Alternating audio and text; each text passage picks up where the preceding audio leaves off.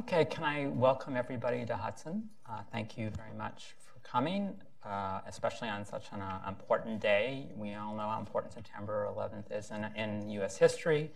I actually was outside the Pentagon and saw the plane hit the building 17 years ago. And it's to avoid these kind of challenges, or at least minimize in the future, that I think one reason why we're gathered here today to talk about the importance of cooperative threat reduction and collaboration between countries and agencies to deal potential threats. What I really like about the CTR program is it's probably the best example we have of a productive collaboration between academia, NGOs, private sector entrepreneurs, funders, and the government.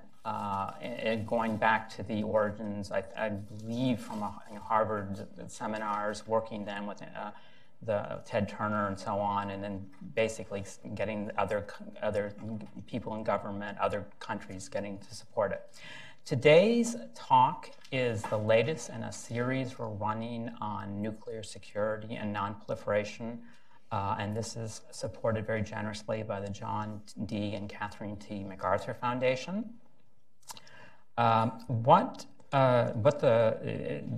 we will do, the outline of today's talk is I'm just going to make a couple more comments, then I'll turn it over to the various speakers. The first person will speak just very briefly will be Mika Lowenthal, who's director of the Committee on Security and Arms Control, often referred to as CSAC at the National Academy of Sciences.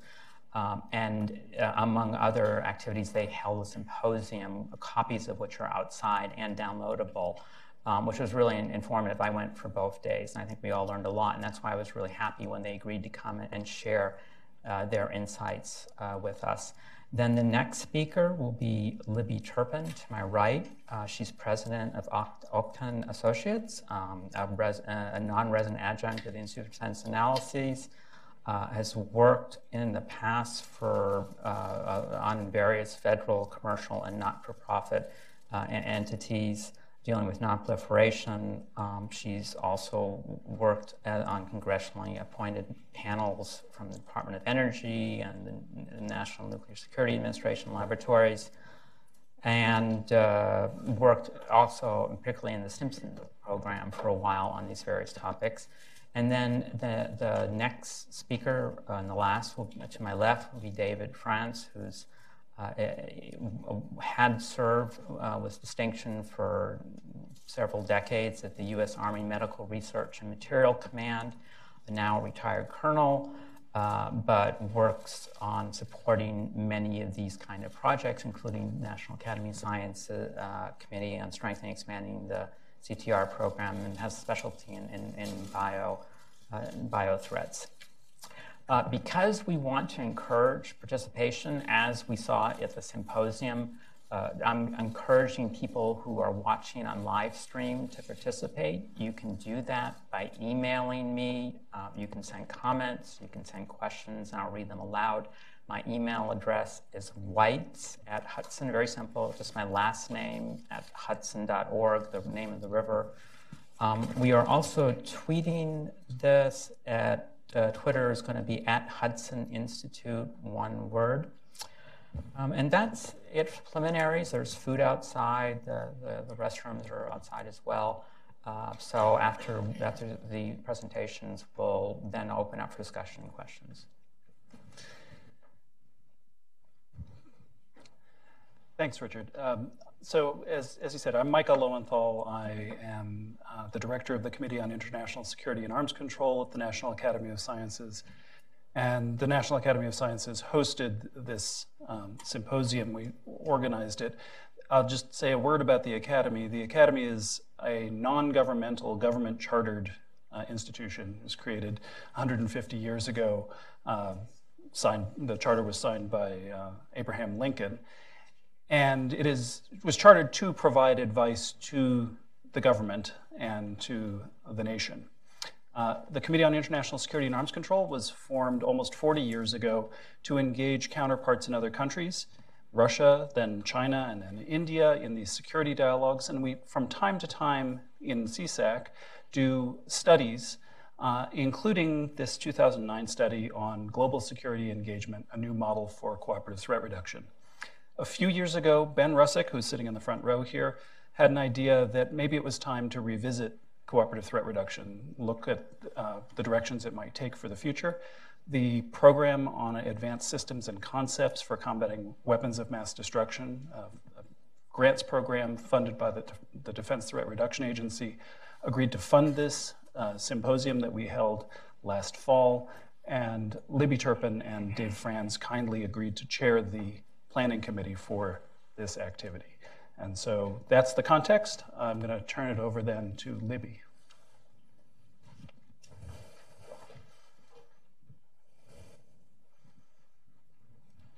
I have to multitask here, just a little bit. Welcome, everybody. Thanks for turning out today. We talk a little bit about the report in terms of mine and Dave's co-chairing of the committee, because I think it gives a little bit of context to how difficult it is to wrap your arms around what is cooperative threat reduction. And I see a lot of new faces in the room. So CTR means something to one person and something different to another, contingent on the vantage point from which they've observed the activities or the efforts. At least that's my lesson learned from scouting the terrain in and outside of government. Just one other data point in terms of my background. I started my 20 plus years here in DC in the Senate, sort of quasi overseeing and shepherding the CTR and like efforts at DOD, DOE, and the State Department. And then I went to Stimson, where I was a think tanker and did sort of the blue sky, big picture stuff. And then I segued into the commercial sector, where I've been supporting these programs sort of from a bottom-up sort of lens. So I have the unique vantage point of not being able to hold a job, but also being able to see things from both the conceptual standpoint as well as the operational, and trying to translate between those two aspects of how we think about these efforts. What I tried to do, next slide, Dave and I tried to convene a series of panels over the course of 1.5 days that would look at the broad scope. So it was entitled Cooperative Threat Reduction. It was supposed to be a 10-year look back, look ahead from a report that was generated by the National Academies in 2008 that became dubbed, it was called Global Security Engagement, but it became dubbed CTR 2.0.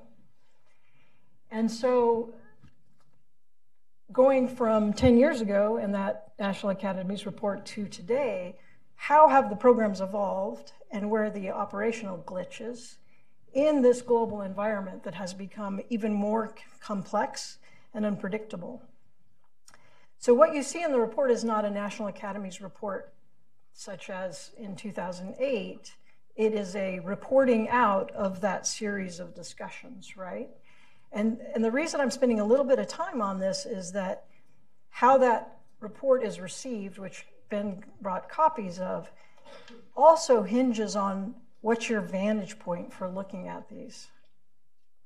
If I'm not mistaken, the National Academies is not allowed to make hard and fast recommendations in that sort of report. It's just a reporting out of what the panelists' views and perspectives are on this. So my task was even more complicated in a sense, because what I tried to do was go through the report and pick themes to bring up and discuss, and then figure out how do I provide some flow from the thematic between those different vantage points and the panelists who spoke, and try to bring it full circle. And it's a little bit less of a resounding conclusion and a little bit more of a lot of questions related to how do we think about these activities and programs over the next decade. So first slide, that's up to me. Uh-oh, see, already. There we go. So what I just touched on is really pertinent, and I'll get more into this in a little bit, but cooperative threat reduction, it has this robust legacy that I'll get into in a second, of resounding successes at minimal cost. If you were to compare CTR to any major weapons platform and quantify what it has done for our security, it's like a no-brainer in terms of an ounce of prevention for a pound of cure, essentially. Ron Lehman, who was one of the first panelists in the discussion, spent a lot of time on, is it 2.0, 3.0, 2.5, sort of to label it, right? At the very end of the symposium, Laura Holgate gave a really interesting keynote on perhaps the label is cooperative risk management. I'm going to return to that at the end. As I suggested, things have just become more diffuse and complex in terms of addressing threats, risks, vulnerabilities, et cetera. And all of that is impacted by advances in technology. And a lot of the panelists know more about technology than I do, so read the report and you can see what they said about those things. I'll touch on this as well, though. It did, for me, surface this increasing need for science and technological sort of cooperation. That's kind of pervasive in terms of thinking about advances in technology and traditional WMD, and how do we address the spectrum of risks and threats. To me, one conclusion is that it's not one or the other. It's full spectrum in warm, ready, standby, because it's so unpredictable. You don't know what's going to happen in Northeast Asia next, what's going to happen in the future of U.S.-Russia relations, what's going to happen U.S.-China, South Asia, India, Pakistan. I mean, just look anywhere on the globe and it seems to be flashing red in one domain or another. Something very difficult, however, is that term WMD, because the nuke and the chem and the bio are so radically different in terms of approaches and how we think about them and what's the treaty basis for cooperation. Second to last bullet point, it's become increasingly complex because more people are engaged, as Richard touched on, NGOs, international organizations, industry, all of it in a cooperative vein. But sometimes, I'll admit, turf battles, mine, not yours, that still comes into play. And coordination just within the US government has never been ideal. Metrics, let's go back to labels. So, as I said, 2.0, 3.0, how do we want to talk about this? 25-year history, and again, how you profile that 25 years history is going to depend on vantage point. But I would say from a tectonic shift point, we went from a lot of elimination and consolidation and providing security to a lot of capacity building. And that's just sort of the wave over 25 years. That global, and it, again, this was conceptually, it was about dealing with Cold War threats. Former Soviet Union, geographically subscribed, and in its first decade, it was like, hey, wait a minute, some of these tools are applicable globally, and we can use them in other scenarios. But as that tectonic shift occurred, more and more questions arose as to, why are we doing this? What is the impact? How is this providing for US security? Broader range of actors, a lot of people coming to the table. There was a strong suggestion, I think by more than one panelist, that it's more important to lean on the international organizations as those fora for cooperative endeavors. Never mind just the treaty basis of things, the Global Initiative to Combat Nuclear Terrorism, Proliferation Security Initiative, those types of modalities, because those are the venues in this environment that provide some vehicle for that conversation. Russia cooperation. This got a fair amount of time during the forum. Certainly those of us who have been around these programs for a long time look at the Russia model as a suggestion of what is feasible and what may be useful. in the event of something changing in North Korea. But it's not ideal and not applicable in other scenarios, right? Let me just say with respect to the Russia thing, one of the foremost important facets of CTR over the course of its first 2 decades was the fact that it didn't matter what the headlines were.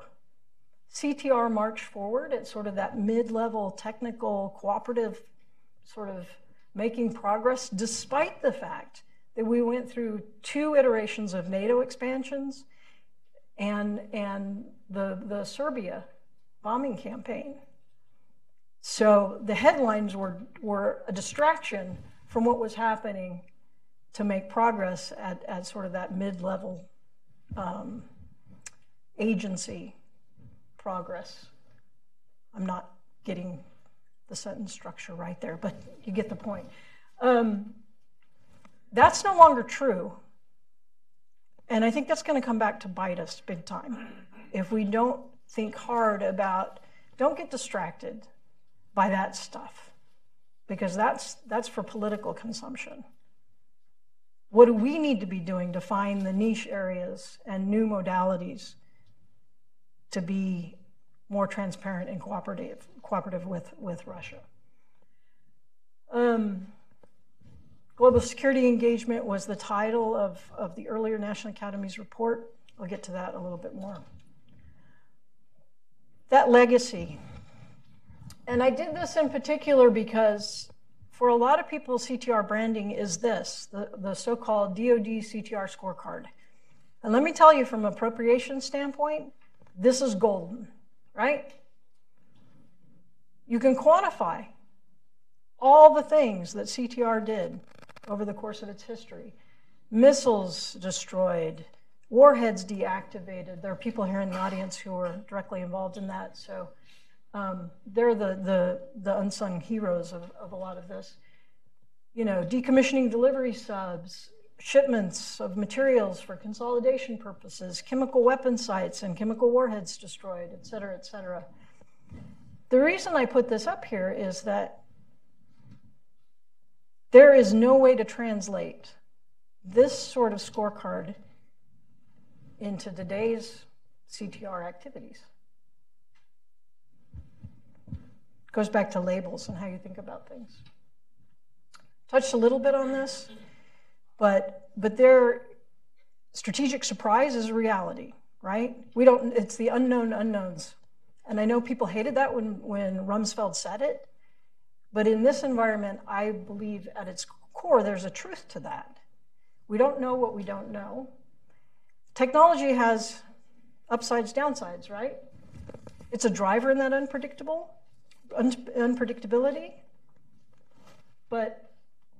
and it also truncates that timeline from emergent to imminent threat, right? There's another one that people hated, Bush 2, preemptive. What was suggested with respect to preemptive actions? Well, it's because of that timeline. Emergent becomes imminent in a heartbeat, and technology is part of the means by which those timelines get so compressed. So for me, what does that say? Doom and gloom? No. It means we need to be out there engaging more. It's about more transparency. It's about the science and technology cooperation. It's about connectivity. One of the exercises I was involved in talking about this from one particular vantage point, people were like, do you have the regional connectivity to deal with the what if? So if you think about it as the Rolodex, are you connected to those pivot points, those agencies in country X that will be the first responders in the case of? If you think about it sort of in that context, it is a connectivity issue. And you can't get there in isolation, obviously. The predictive capability for me, and there was one panelist from Planet Risk. So if you're interested in this piece, look up the notes from that panel. We need more predictive capability. and this is a much longer conversation and perhaps fodder for a venue, but the way we go about intel collection and slicing and dicing, I'm going to misquote it, but I'm paraphrasing it. Basically, at one point, the panelists said, if you're creating a database, it's already antiquated by the time it's created. So we're not making use of all source and dealing with data streams in a more comprehensive way to get more ahead of the curve in terms of prediction and those capabilities. So I already touched on this, but for me, it's like it's all of the above. And if you look at it a little bit from what was going on over the last decade, at least from the DoD frame, nuke was like this because Russia went out of business, and bio was going like this. Question mark as to threat reduction and the metrics related to that, right? And all of a sudden, Syria pops up. And you're using quasi-traditional CTR to go in and deal with the chemical weapons in Syria. Another point related to that, and Mallory Stewart was so eloquent in talking through that particular example. She talked about how they get the call at state, you're going to be on a plane 48 hours from now to go negotiate with the Russians and the OPCW and the whatnot to remove the weapons from Syria. So they get on the plane and they're like, what? You know, this is not scripted at all. But the story that she told was they were sitting down with people they knew. All of those counterparts were known quantities because of CTR. And it was really the knowledge, collective knowledge, on the part of the Russians and at the OPCW of what capabilities could be brought to bear and accepted acknowledgement of those capabilities that allowed them to succeed in that endeavor. So if you don't have the discussion going on, you're going to be starting at ground zero in the face of that sort of threat. It's a really profound, one example of how important that engagement is. It requires all of these things, and we don't emphasize this point enough. But it's not just about threat reduction in the Russia model, the Cold War collapse of a WMD empire, right? It's also about exploiting opportunities.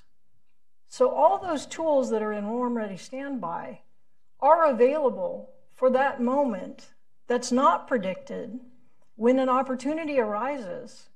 And if you're ready and can go and address that, whatever that is, all the better, right? So it's not just, again, it's not just the Russia model, it's also the exploiting of opportunities. And we're going to have to be more nimble about exploiting those opportunities as things become more unpredictable.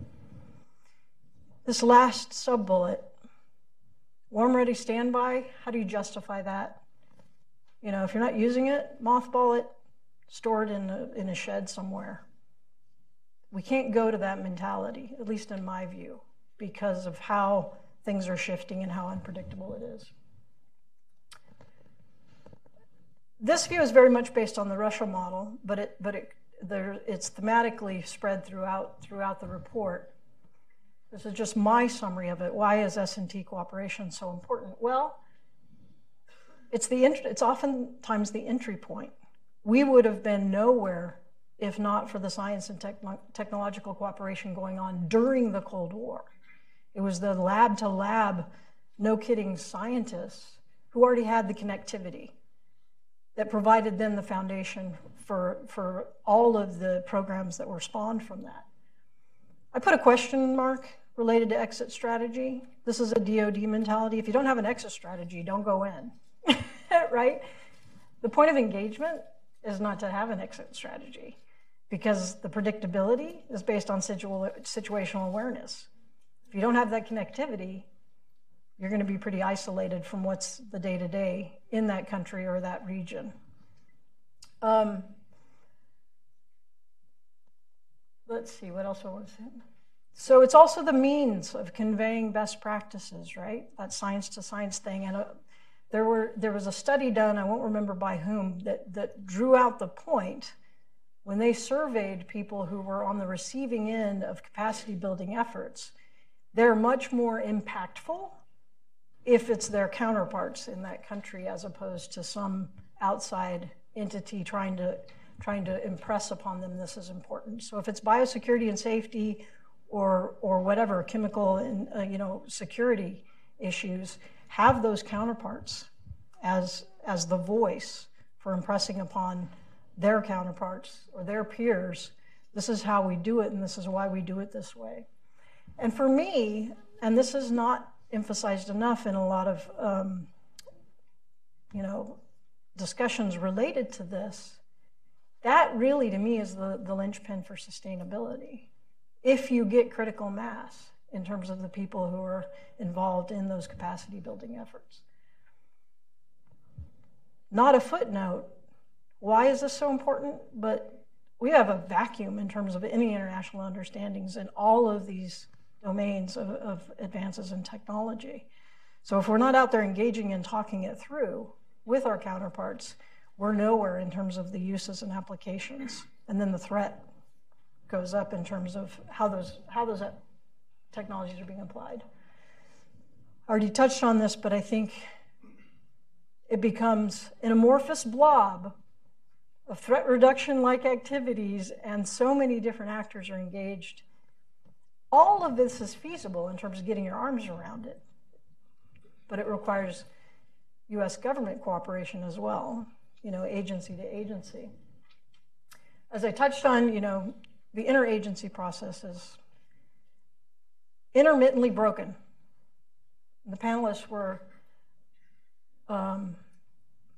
did a good job of acting as if all is good, but it's not good, and it needs a fresh look in terms of what that looks like. That's just me speaking. The National Academies did not say that.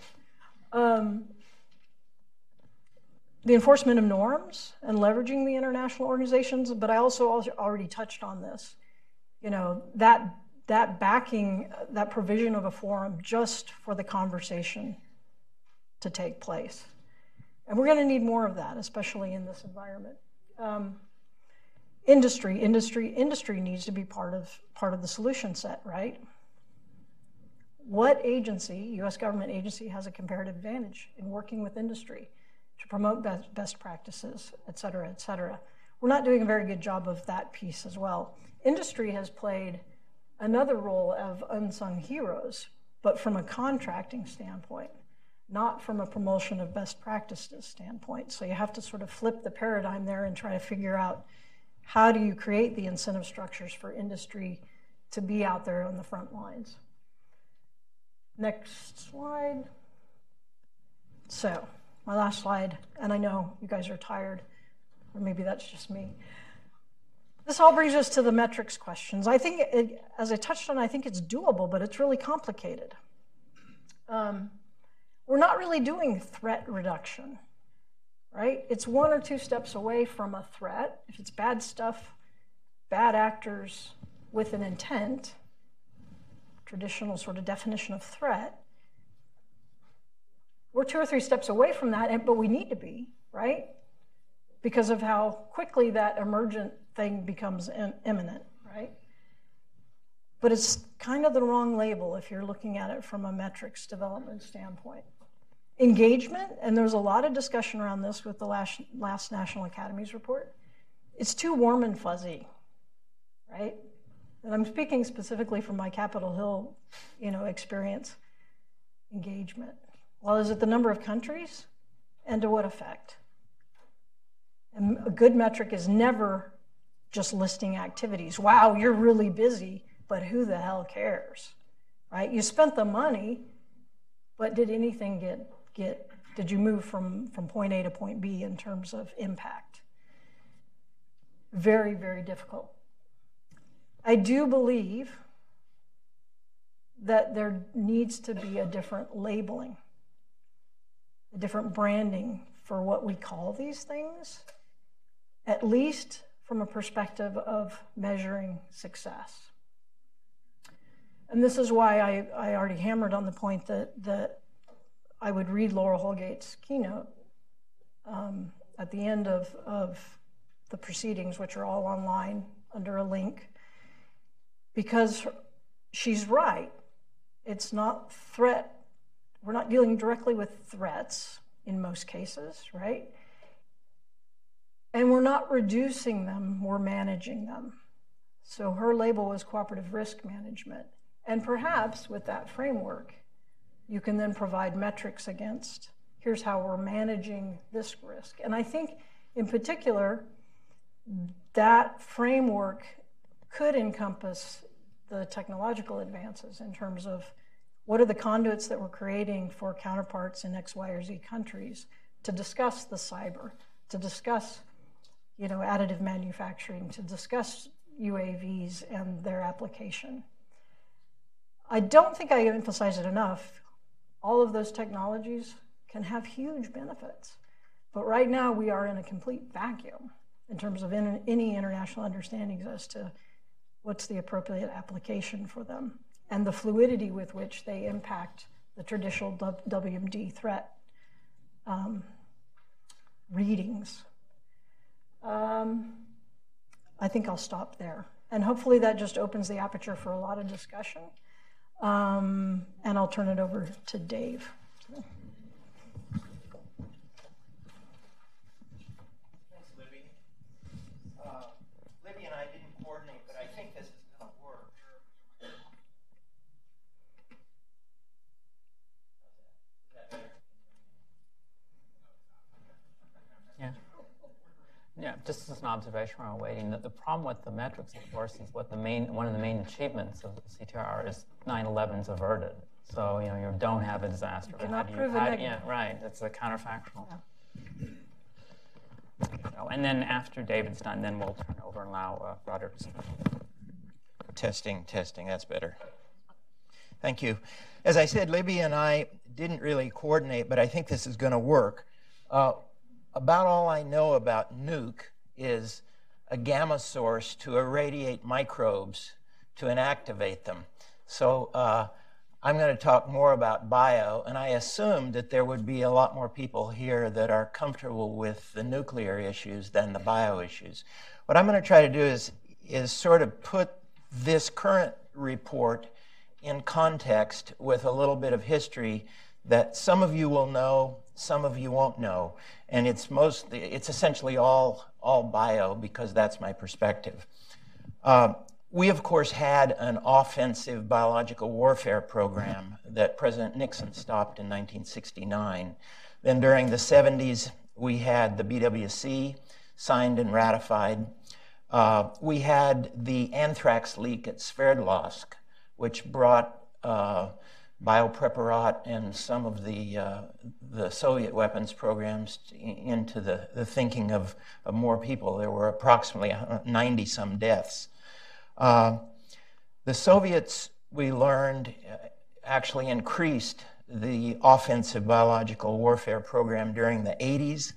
And then in 1990, there was a memo of concern, a US-UK memo of concern about the Soviet BW program. And this led then to the Baker-Shevardnadze meetings, and this was sort of the start of what we would eventually see as cooperative threat reduction. The first US-UK team visited Soviet biological weapons facilities in July of 1991. And then in November of that year of 91, we had the Nunn-Lugert legislation. December, the first Soviet team visited the US. They visited Dugway Proving Ground, USAMRIID, my laboratory, and Pine Bluff Arsenal. Certainly Pine Bluff and USAMRIID had been involved, Pine Bluff and Dugway had been involved in our old program. USAMRIID was actually stood up after we stopped our weapons program. That was December of 91, so our Soviet colleagues went home to a collapsed USSR. They went back to Russia. Then in September of 92, we had the trilateral agreement, which was a US, UK, Russia, initially intended to be an asymmetric agreement where the US and the UK would help Russia deal with their offensive program, but as it was written and signed eventually on the last day of those negotiations, it became a symmetrical agreement. So we went there to visit the Soviet facility, the Russian facilities, and our Russian colleagues would later come here to visit some of our facilities. September 92 was the same time that Ken Ellebeck defected to the U.S. October of 93 was, of course, the Yeltsin constitutional crisis. That was my first day in Russia, and it was the first set of trilateral agreement visits. That was, head of DEL was Ambassador Ed Lacey, and we visited Pokrov and Bertsk. And then January of 94, Don Maley, hand over the heart, would be head of DEL as we visited Amytninsk and Obelinsk.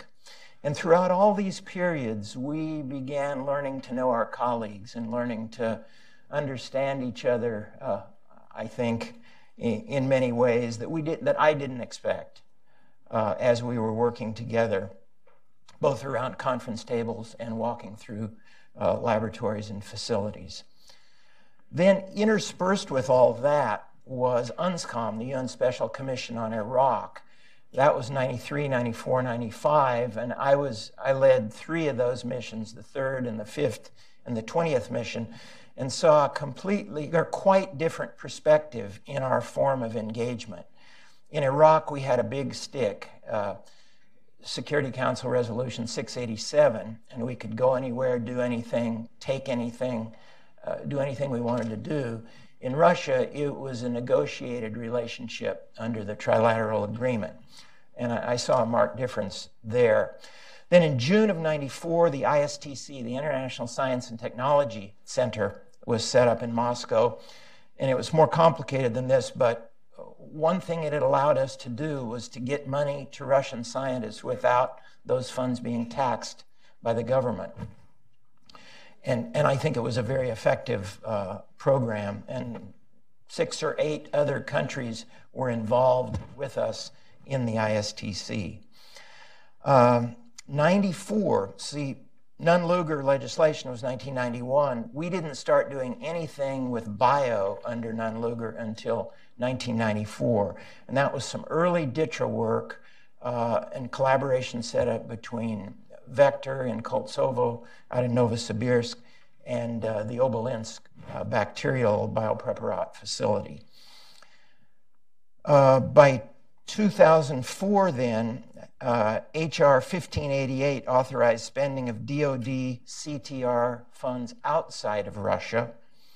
And by 2006, the Department of State launched what they then called a Global Biosecurity Program. And that was primarily in the MENA region and in South and Southeast Asia and in the Pacific.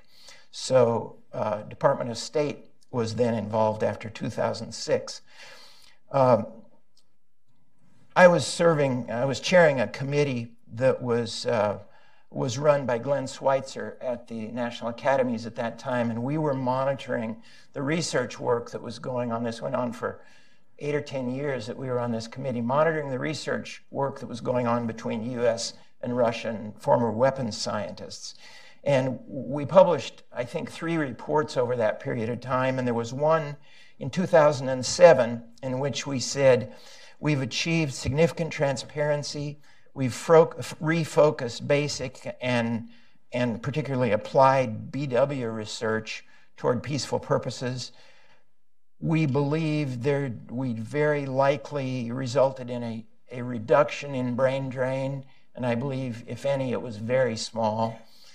But our 4th bullet, and the one we underscored, was we had developed many personal relationships with the individuals with whom we were working. And I experienced that along with the other folks that were working in this way and working closely with our colleagues in Russia. But by about 2008, we'd sort of run out of big BW programs to deal with. The small Iraqi program was gone, and we were at a very positive state with regard to the Soviet or Russian program.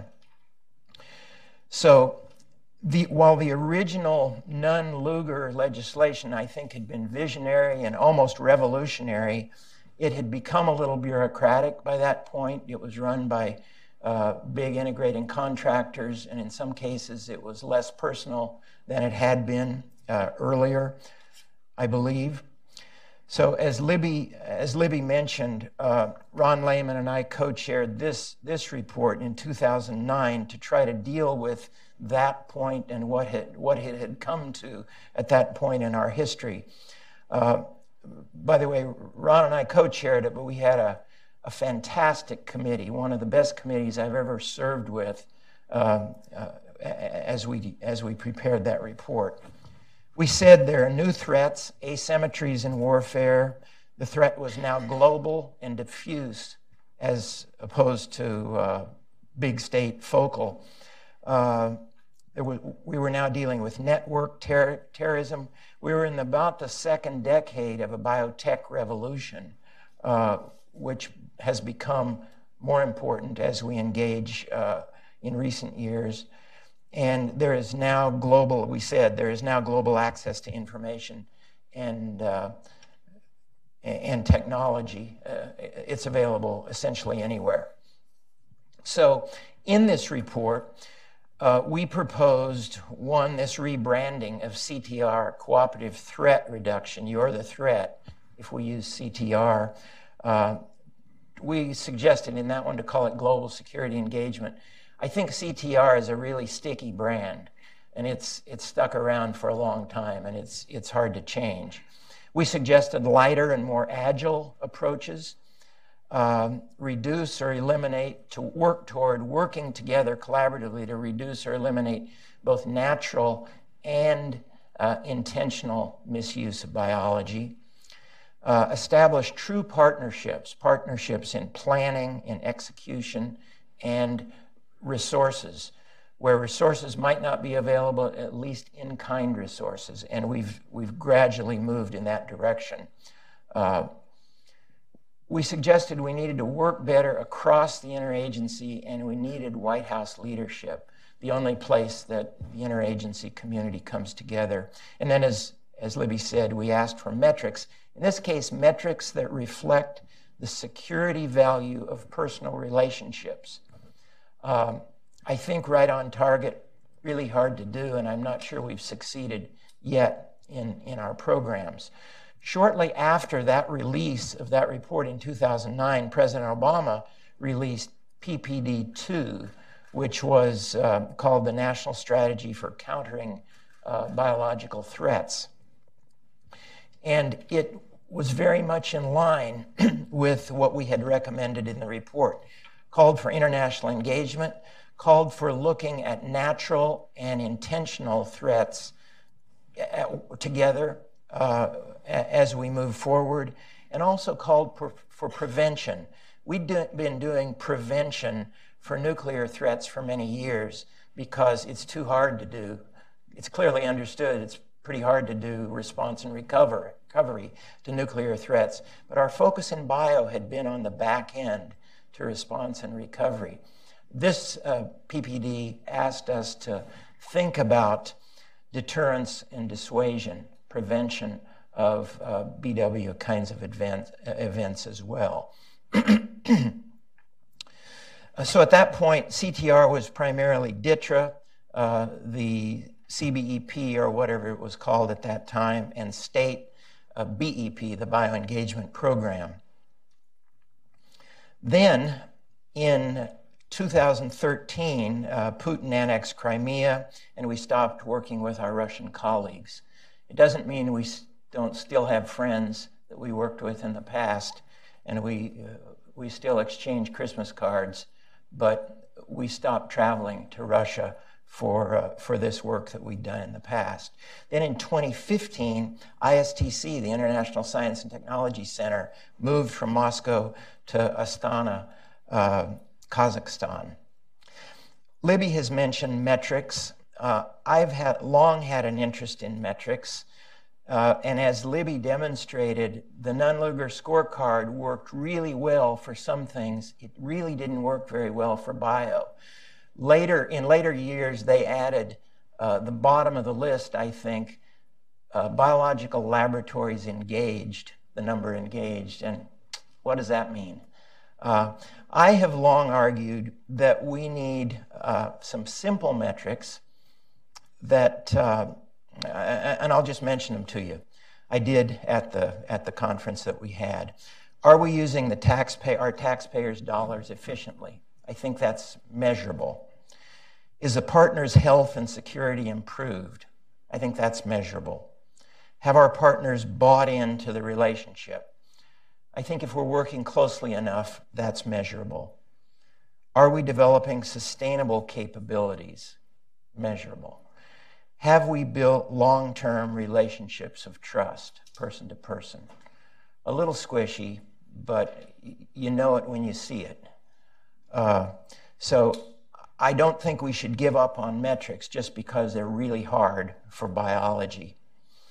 So why not just lock up the labs and destroy the dangerous bugs? It's not that simple. One of my heroes, the only Nobel laureate who ever cared about biological defense, was Joshua Lederberg. In 1998, he was talking to Richard Preston about a paper that a piece Richard was writing for the New Yorker.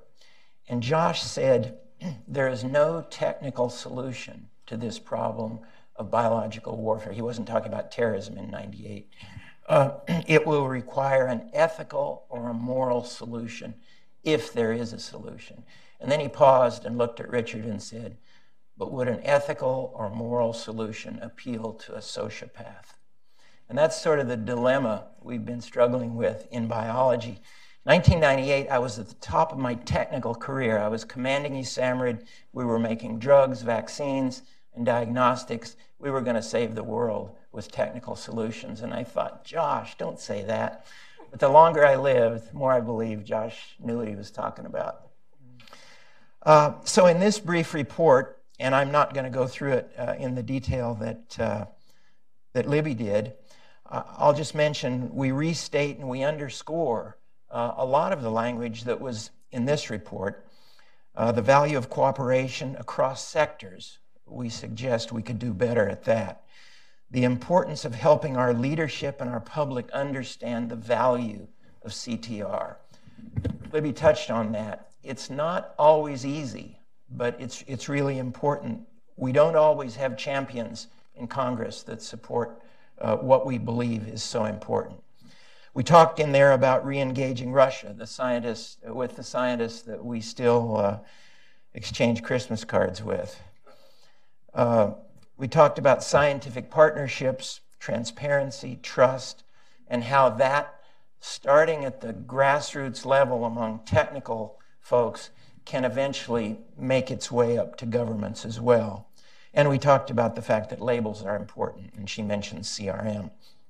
So I'm convinced, after being involved and watching from the stands for the last 25 years, that it's really a lot about people. It's more about people than about technologies. Josh was right. Science and health can be the glue that bring these relationships together. And when you have these relationships of trust, there's more understanding and there's more transparency. Sure, we can increase laboratory safety. That's a great thing, and we're doing it now more than ever. We can enhance laboratory security. We can lock up the bugs. That's a good thing. But I believe the process of doing that, working together with our colleagues wherever we work, is probably more important than the product at the end of those relationships. When people ask me, why is this increasing U.S. national security? It's sometimes a hard question to answer. I say directly because if we're working together out there, we have a better opportunity for early warning and situational awareness of what's going on around us in the natural world or potentially in the intentional, with regard to intentional use of biological materials. I also believe indirectly that regular communication around mutually relevant topics can lead to relationships that we've both mentioned already, that lead to enhanced transparency. I think an example of a good friend is one who'll tell you bad news as well as good news. It's really important to hear the bad news. That leads to understanding and even trust. Trust is contagious. With trust, transparency increases further. And a culture of trust in any community or region is an uncomfortable area of operations for a radical group or terrorist efforts or whatever. So I think those relationships that we've built over the years and continue to build through the CTR programs are critical. And I'll just close with this. I wrote an op-ed a while back, and the final on this topic in general, and the final sentence said, while our view of intentional threats and even natural risks will never be perfect, it could be better. We must be alert to the ever-changing biological world around us. Friends can help us do that when and where we have them. I think you all know how really complex these challenges are, and they're quite different than the challenges we face from nuclear weapons or even chemical weapons, I believe. There are no perfect solutions. There's no one-shop stop to fix this problem, but CTR or CRM, whatever we call it, has and will continue to be a really important slice of the solution to dealing with these not very well understood and sometimes nebulous threats. Thank you very much. Okay, thank you very much as well. What we'll do is now we'll proceed for about 40 minutes of question-answer discussion. If you want to make a comment, that's fine. You want to ask a question, it's fine. Just raise your hand. They'll bring the microphone. You can or cannot identify yourself as you wish. And just remind people on live stream, if you want to do the same, just send me your question or comment to whites@hudson.org. Okay, I think, all right, so where are the mics? Okay, there we go. So if you, yeah, all right. So they're going to start in the back and then move forward. So do you want to just bring it to the gentleman in the back then? Hi, Rick Cupid, Stimson Center. I have a plug, a comment, and a question. The plug, very quickly, for many of you, you know I've been involved with the 1540 committee since its inception, more or less. And one of the challenges we have is very much in the assistance area. And Stimson has recently put together an online database of about 1,200 CBRN non-proliferation assistance programs, and we've just got further funding to continue to expand. But it's a big question, what's out there? And I think you asked that. My comment is on the proceedings were very interesting. Thank you for releasing those. I heard you say that it was suggested that more reliance in the assistance area, we'd rely more maybe on the international organizations. My experience is that they're struggling with anything to do with assistance in risk management or reducing vulnerabilities. I think if you look at the BWC Implementation Support Unit, the OPCW, certainly the 1540 Committee, to some extent IAEA, this is a real challenge for them. So I don't know, if you lean more on them or give them more, I'm not sure they're up to it. I think you might want to address that.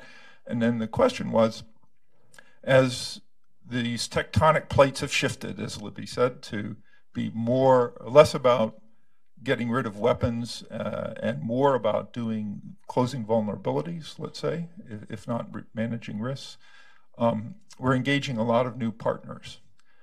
But one of the things that we found is a lot of these new partners have no idea really how to engage in this kind of assistance partnership. And to what extent were the lessons learned from 9091 about how to construct that? Because both sides had never worked together before. Did you see those playing out in these, as we move to create these other relationships with other state parties? Was that part of the, did you see that during the 2 days? And what value do you think those lessons might have? Thank you.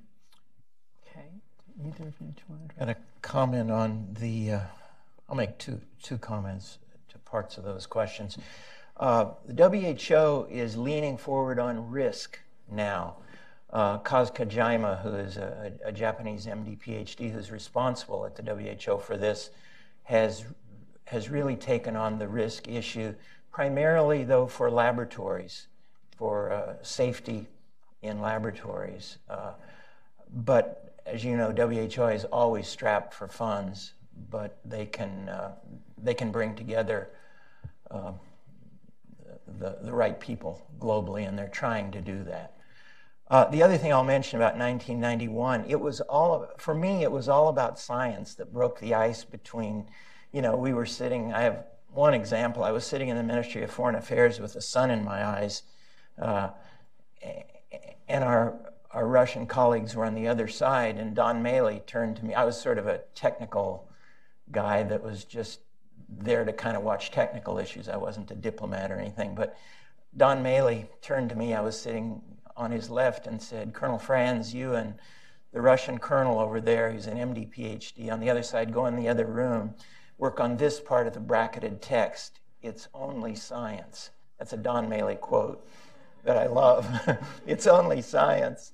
And we went in the other room, and in 20 minutes, our brackets were gone because it was only science. We spoke the same, the common language of science. And it had been a little hostile all the way. We weren't like talking together at breaks, but at the next break, this colonel came over to me and said, "Do you have a family?" And that was a powerful, powerful lesson for me that I never forgot. 1994, I think, in the Ministry of Foreign Affairs.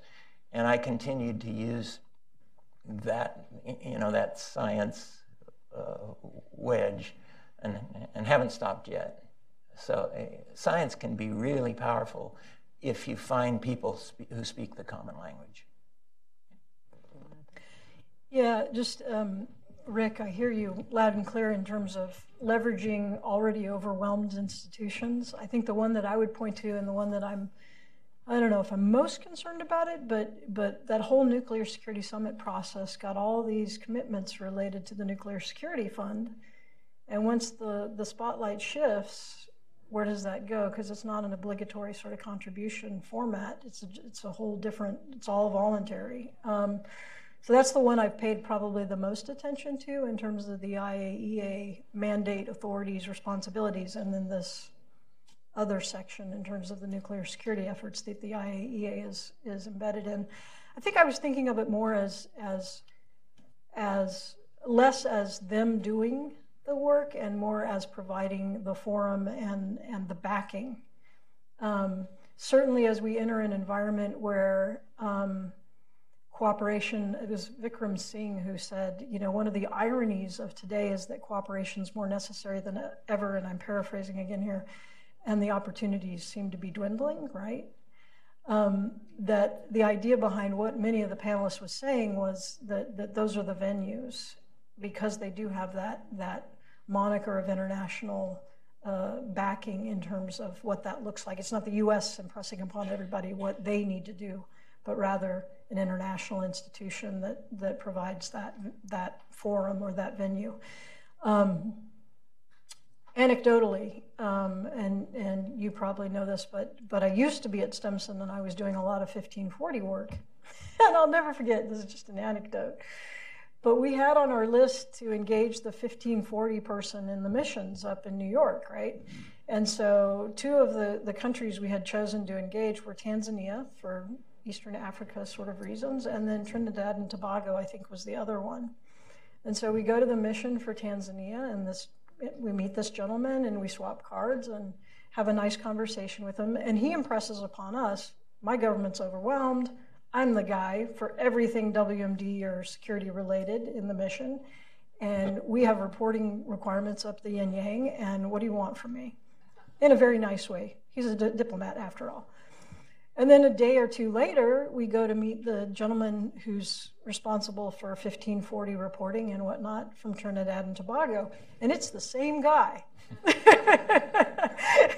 And I was like, wow. And actually, part of the lesson learned for me was that the UN missions operate like a lot of Capitol Hill offices, right? In terms of what that portfolio looks like and how thinly spread the guy or the gal is that's responsible for that portfolio. So keeping those operational issues in mind as we march forward with any sort of agenda is really, really critical.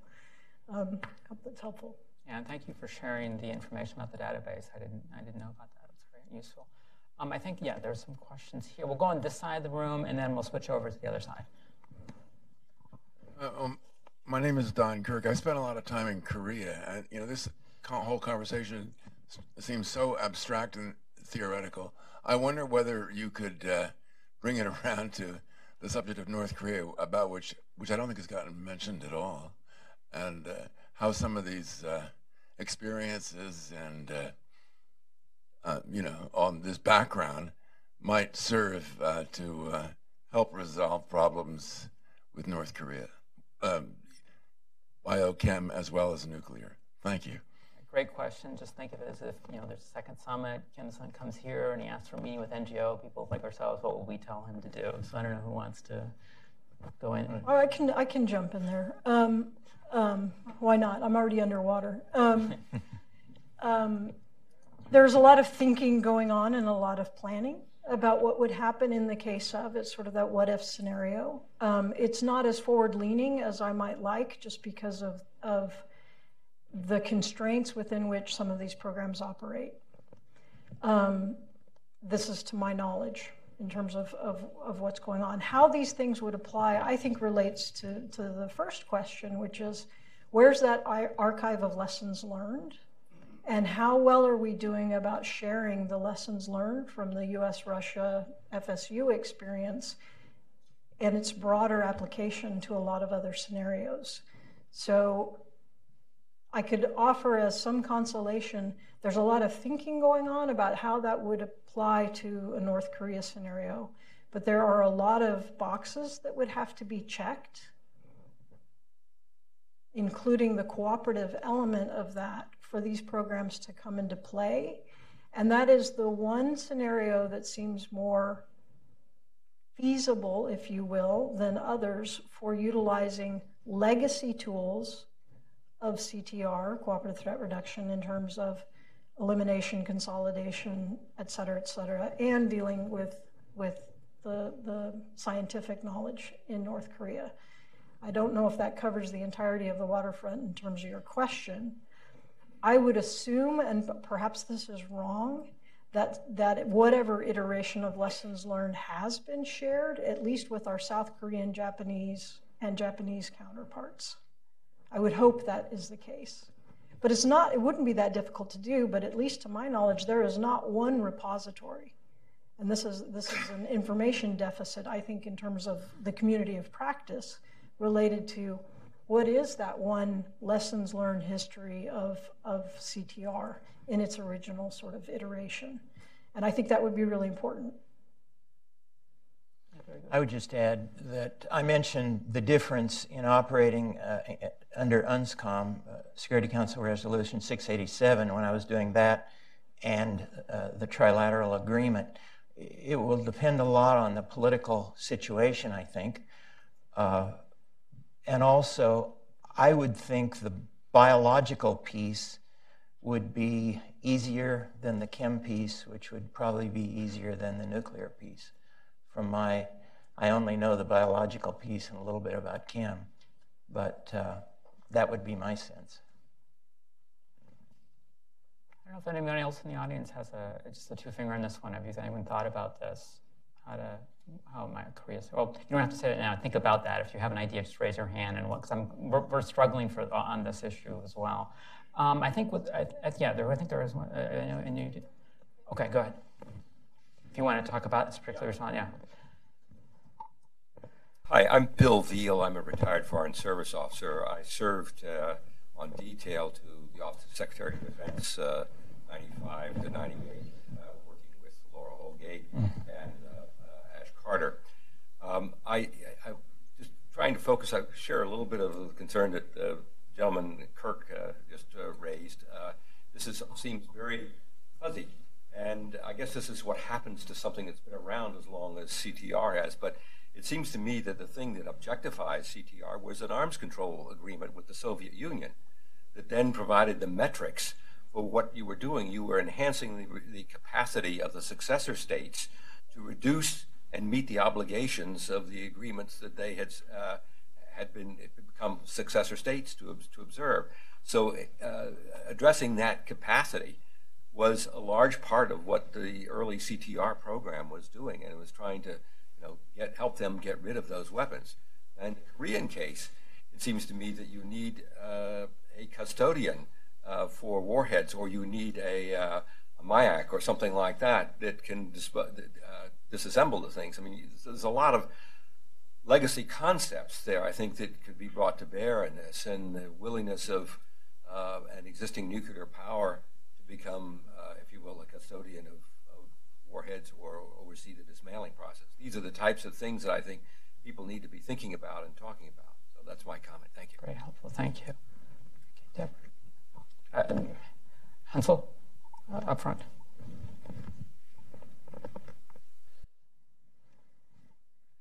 Deborah Decker, Stimson Center. There is a verification group working on some of those issues now in the NGO community in particular. But one of the things that I'm curious if anything's moved forward on it, after the summit between Trump and Putin had suggested that we have positive points of contact established, and that there be an expert council developed. I mean, it couldn't be like the Obama's bilateral commission where it goes across all the agencies.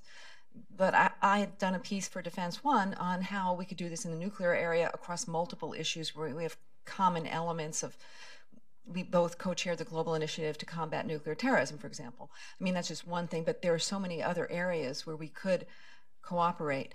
Do you know if anything has moved forward on that? I mean, what the idea was to have political scientists, prominent diplomats, military officials, so it's not just an administration that changes every 4 years and who knows what's going on, but you have that legacy of people, scientists, diplomats, military, think tankers, who will be talking to each other. Any movement? Anybody know?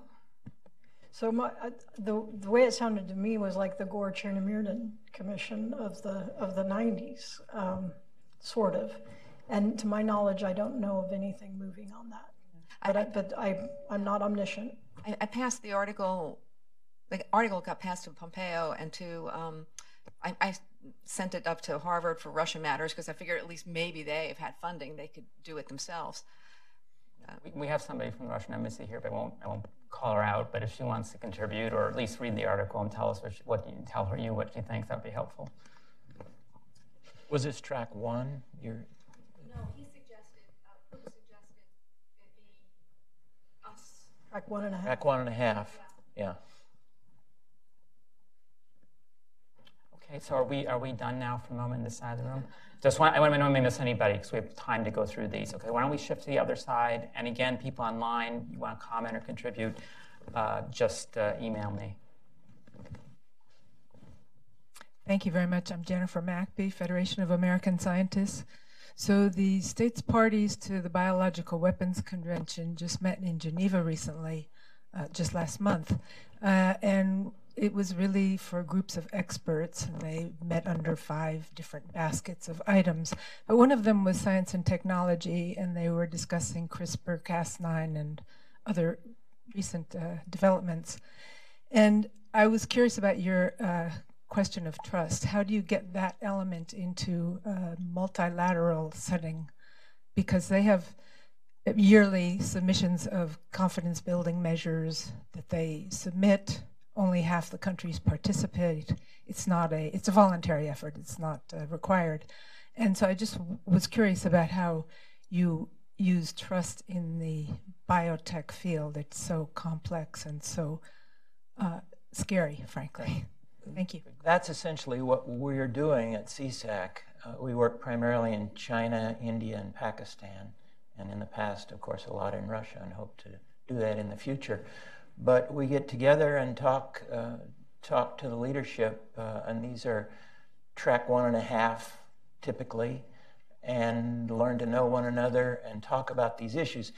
CRISPR-Cas is an interesting one because it's a shiny object that everyone has picked up on. There are many other kinds of things to worry about, and there will be many more in the future.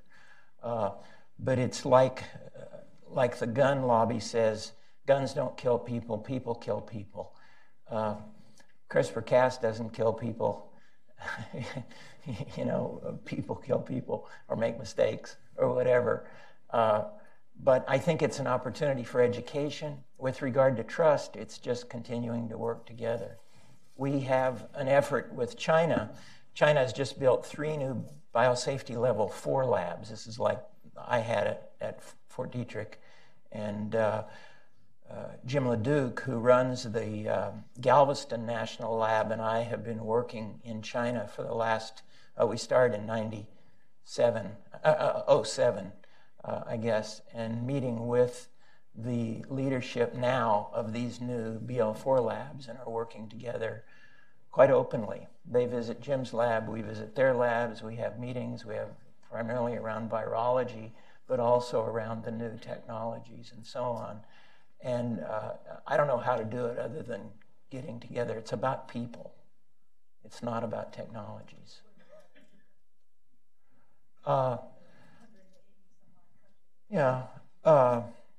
I know WHO has an effort. I mentioned Kaz, who is taking on the international health regulations.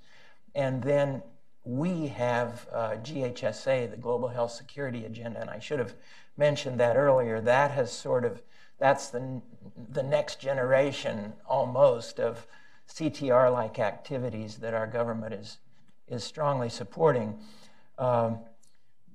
That came out in 2014 under the Obama administration, and it was poorly funded initially, but then some Ebola funds that were left over were put in, and now there are about 60 countries that are involved and talking about the kinds of things. It's not all about new technologies, it's about lab safety and lab security and so on, but they're talking, and there's no perfect solution to any of these things, but we're nibbling away at it, I think. Okay, go ahead, sir. That's right. Yeah. Just recording. I'm Paul Walker with Green Cross International. I probably know a good many people in the audience here. Long been involved in CTR and was part of the original drafting and fighting for it in Congress when, as you probably remember, David, that we couldn't get full approval for it in the first few years, and people thought it was a free giveaway to foreign governments. And so in the early to mid-90s, Rich, you certainly know about the early to mid-90s, this was a big fight. So I was very involved in that. I've been very involved in Cooperative Threat Reduction when it was CTR as opposed to DITRA, and worked for years in Russia, United States, and elsewhere. You know, one of the major issues we fought over the years, and this was very evident in the CTR 2.0 report, which I'd urge people to, talking about lessons, Libby, urge people to read, was the lack of public awareness, the lack of public involvement, the lack of transparency. You know, a lot of the CTR folk, including the integrating contractors, were very used to highly classified programs and top secret involvement. And when we went to Russia, for example, and said one of the first things you should do is you should establish citizen advisory commissions. And they said, what we call CACs. And they said, oh my God, we can't do that. This is all top secret and no one should know about this. And without going on at length, that continues to be a big issue. And I know Libby, you and I have had some conversations about this. And I know it's a fine line between security issues and public transparency and involvement. But even under the chem weapons destruction program we were involved with Syria a few years ago, we had a very hard time with Department of Defense and State Department on talking publicly about what was going on and engaging, particularly Mediterranean countries, Greece and Turkey and Italy and Spain and others who were out protesting and feeling that this would deeply endanger the tourist industry and the fishing industry in the Mediterranean. So public engagement to me remains an ongoing challenge, and that relates to CTR and DITRA itself. If you go up on the website, there's almost nothing to learn on the website for those operations. And so, we may wind up having just to legislate something if this continues to be such a serious problem. Related to that, I think, is in all these weapons of mass destruction issues we're talking about, we have major multilateral arms control and disarmament and abolition treaties. The Biological Weapons Convention that Jennifer mentioned, the Chemical Weapons Convention we're very involved with as well, and the Non-Proliferation Treaty and the IAEA inspection regimes. And yet I've heard neither of you mention the BWC, the CWC, the NPT, or how we use those multilateral agreements to in fact promote cooperative or international or global risk management. So if you could comment on both the public outreach and involvement and transparency issue, as well as the multilateral forum and strengthening multilateral agreements issues, that would be helpful, I think, to us all. Thank you. None of what we do at the academies, everything we do at the academies is available to the public, and so that's not even an issue for the work that we do. With regard to the treaties, I only have so much time, and I made a decision years ago. While I support, it's an international law, BWC. I was never involved in the CWC.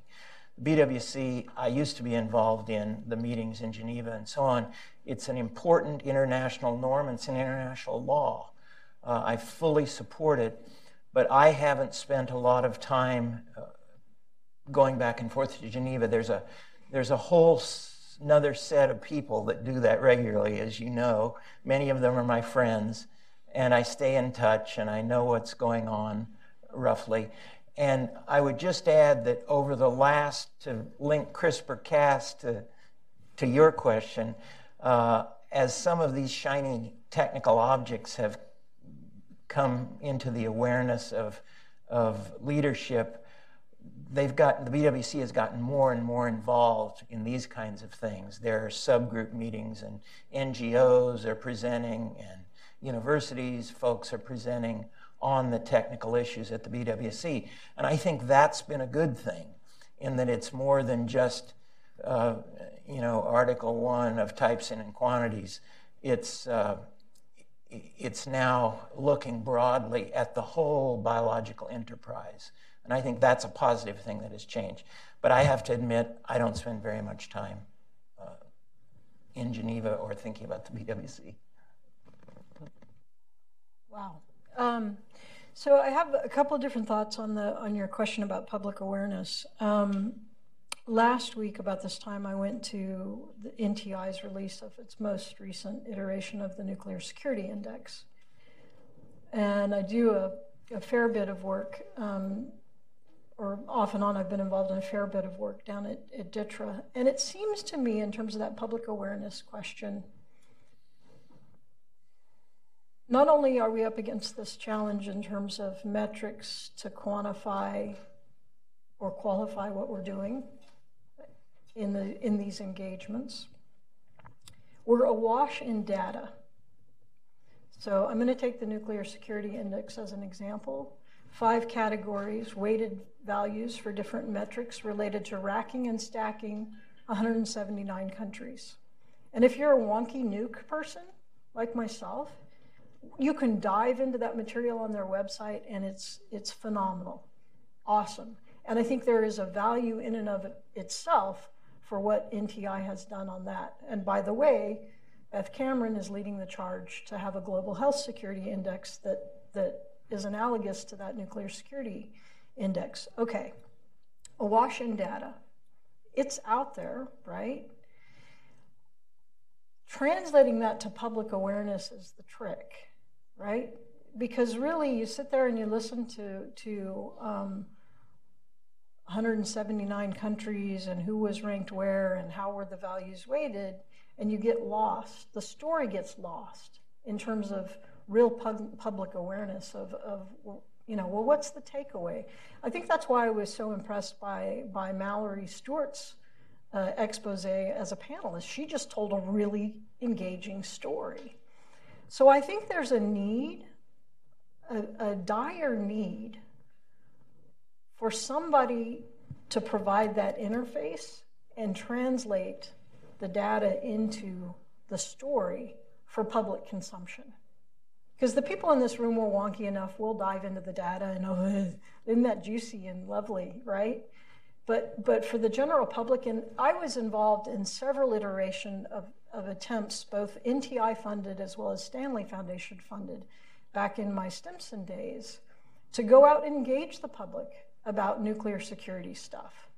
The public is sleepwalking into the third nuclear age. They are not involved in this discussion at all, and they're not interested. It's almost like, 179 countries, 5 categories, weighted values, data, tsunami, versus 180 characters tweet. Who's providing the translation? Nobody that I can tell. So I'm hugely frustrated by it and would love to be involved in helping translate and convey those stories. I don't know, it's a question. With respect to treaties, my bad, I thought about putting it up as part of that legacy, sort of the backstop, arms control, traditional arms control. This is why we were there. This is why Ukraine, Belarus, and Kazakhstan sent all the weapons back, et cetera, et cetera. Yes, there are abolition treaties, and I'll just touch on the nuke and chem. It gets very confusing very fast in terms of the Chemical Weapons Convention. Yes, it's very clear. Abolish, according to the annexes in that treaty. That doesn't apply to the new technologies in chem and the biochem derivatives thereof, right? So that just makes my head hurt, and I'm not enough of a hard scientist to wrap my head around it. Never mind the fact that people are getting killed by chlorine. So reinforcing the norm is really, really important. But this is not traditional chemical weapons warfare. This is just using industrial chemicals. So that's another piece of that puzzle. And as you know probably better than I, and Laura went into this in her keynote, the nuclear weapons ban is scaring people with respect to support for the NPT. And there's a fracturing within the global community in terms of NPT support versus the ban because of their frustrations on disarmament. And where that's all headed, nobody knows. But I'll go back to Rick's question at the beginning. Anything we can do, whether it's funding or creating the opportunity, utilizing or leveraging those institutions as the venue, we should be doing. Should be. I would interject that Hudson's trying to do its part to reach out to audiences. And to that end, I have a question that came in over the internet. Both speakers cited the need for increased domestic cooperation across sectors. This is obviously, are there specific recommendations or starting points for improving coordination? So basically, the point you left us with. Do you have any? So I go back to my comment about data. Okay, here's the ideal. The interagency collaboration has always been a cluster, you know what, in some form or fashion. And every administration, it goes through another iteration of who's on what base, right? Because there are different, enablers or turf protectors that come into play. If it were feasible, to provide one platform for collecting the data on an interagency basis. Where are you going? What's the trip? What's the activity? It's a reporting requirement, and it's all fed into one platform. This is all feasible. Little tiny gadget, GPS, they know where they're going, what they're doing in country, what the objective might be, what end state are they seeking between DOD, state, energy, HHS, CDC, USAID. It's all feasible. The data is out there. Could you stream that and create a platform for that community of practice that then filters up into the metrics? This is the value add for all of these trips and all of these projects, and then translate it into the story for public awareness of the value of their taxpayer dollars. It's doable, just not likely because of tribalism within the bureaucracy. My take. I would just add, there have been attempts to pull all that together. I know while I was working for Andy Weber for a while at ATNL just as an IPA, Intergovernmental Personnel Act. You want to translate the acronyms ATL? APA? It no longer acquisition exists. tech. No, it's gone. All right. But at the time I was working with Andy, there were efforts within the government to pull all that together, and it's really hard. I know. I don't think we succeeded at the time, and it's constantly changing. Well, let me also mention that part of the difficulty is that classified versus unclassified and dealing with classification levels related to that. So it's not, again, very, very difficult. But I do think it would be feasible. All right, we have time for final question or comment if anybody would like to make a last contribution.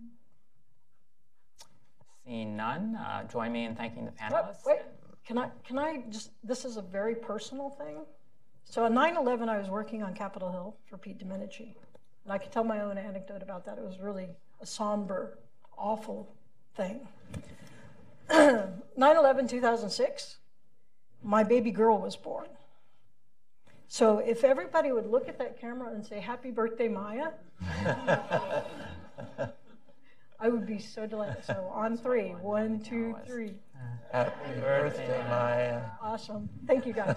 Thank you. And with that, I can't always promise it'll be that enjoyable, but I'll see you guys hopefully next time. I'll be sure to email you when we have our next public event here. Yeah.